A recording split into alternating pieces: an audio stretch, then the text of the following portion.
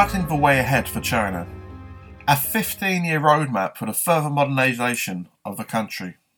The following is a summary of the Illustrated Guide to the 5th Plenary Session of the 19th CPC Central Committee, published by the Press Office of the International Department of the CPC Central Committee. Following the 5th Plenary Session of the 19th Communist Party of China Central Committee, which was convened in Beijing from 26 to 29 October 2020, President Xi Jinping outlined proposals for China's new development plan. The proposals constitute a 15-year roadmap for the further modernisation of the country. President Xi's emphasis was on the building of a common prosperity.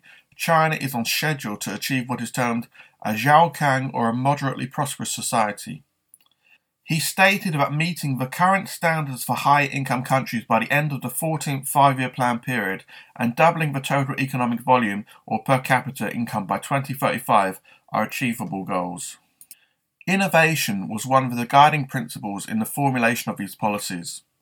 President Xi stated that China intends to see major breakthroughs in core technologies in key areas, a continuation of the Made in China 2025 policies developed in 2013 and heavily invested with $1.4 trillion in the wake of the COVID-19 pandemic.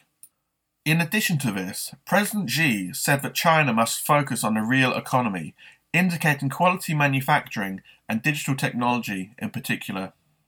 Taken together, these aims represent an ongoing desire for self-reliance in an increasingly turbulent international climate.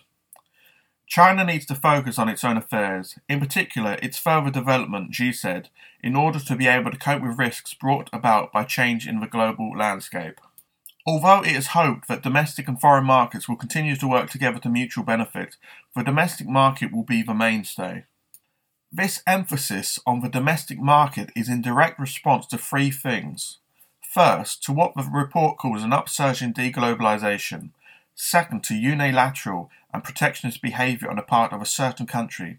And finally, this emphasis is a means of coping with the economic crash that was precipitated and exacerbated by COVID-19. The report also indicates the importance of rural vitalisation and green development. One particular issue that China faces is a disparity between urban and rural development. The party wants this inequality to be reduced, alongside inequalities in development between regions and in living standards.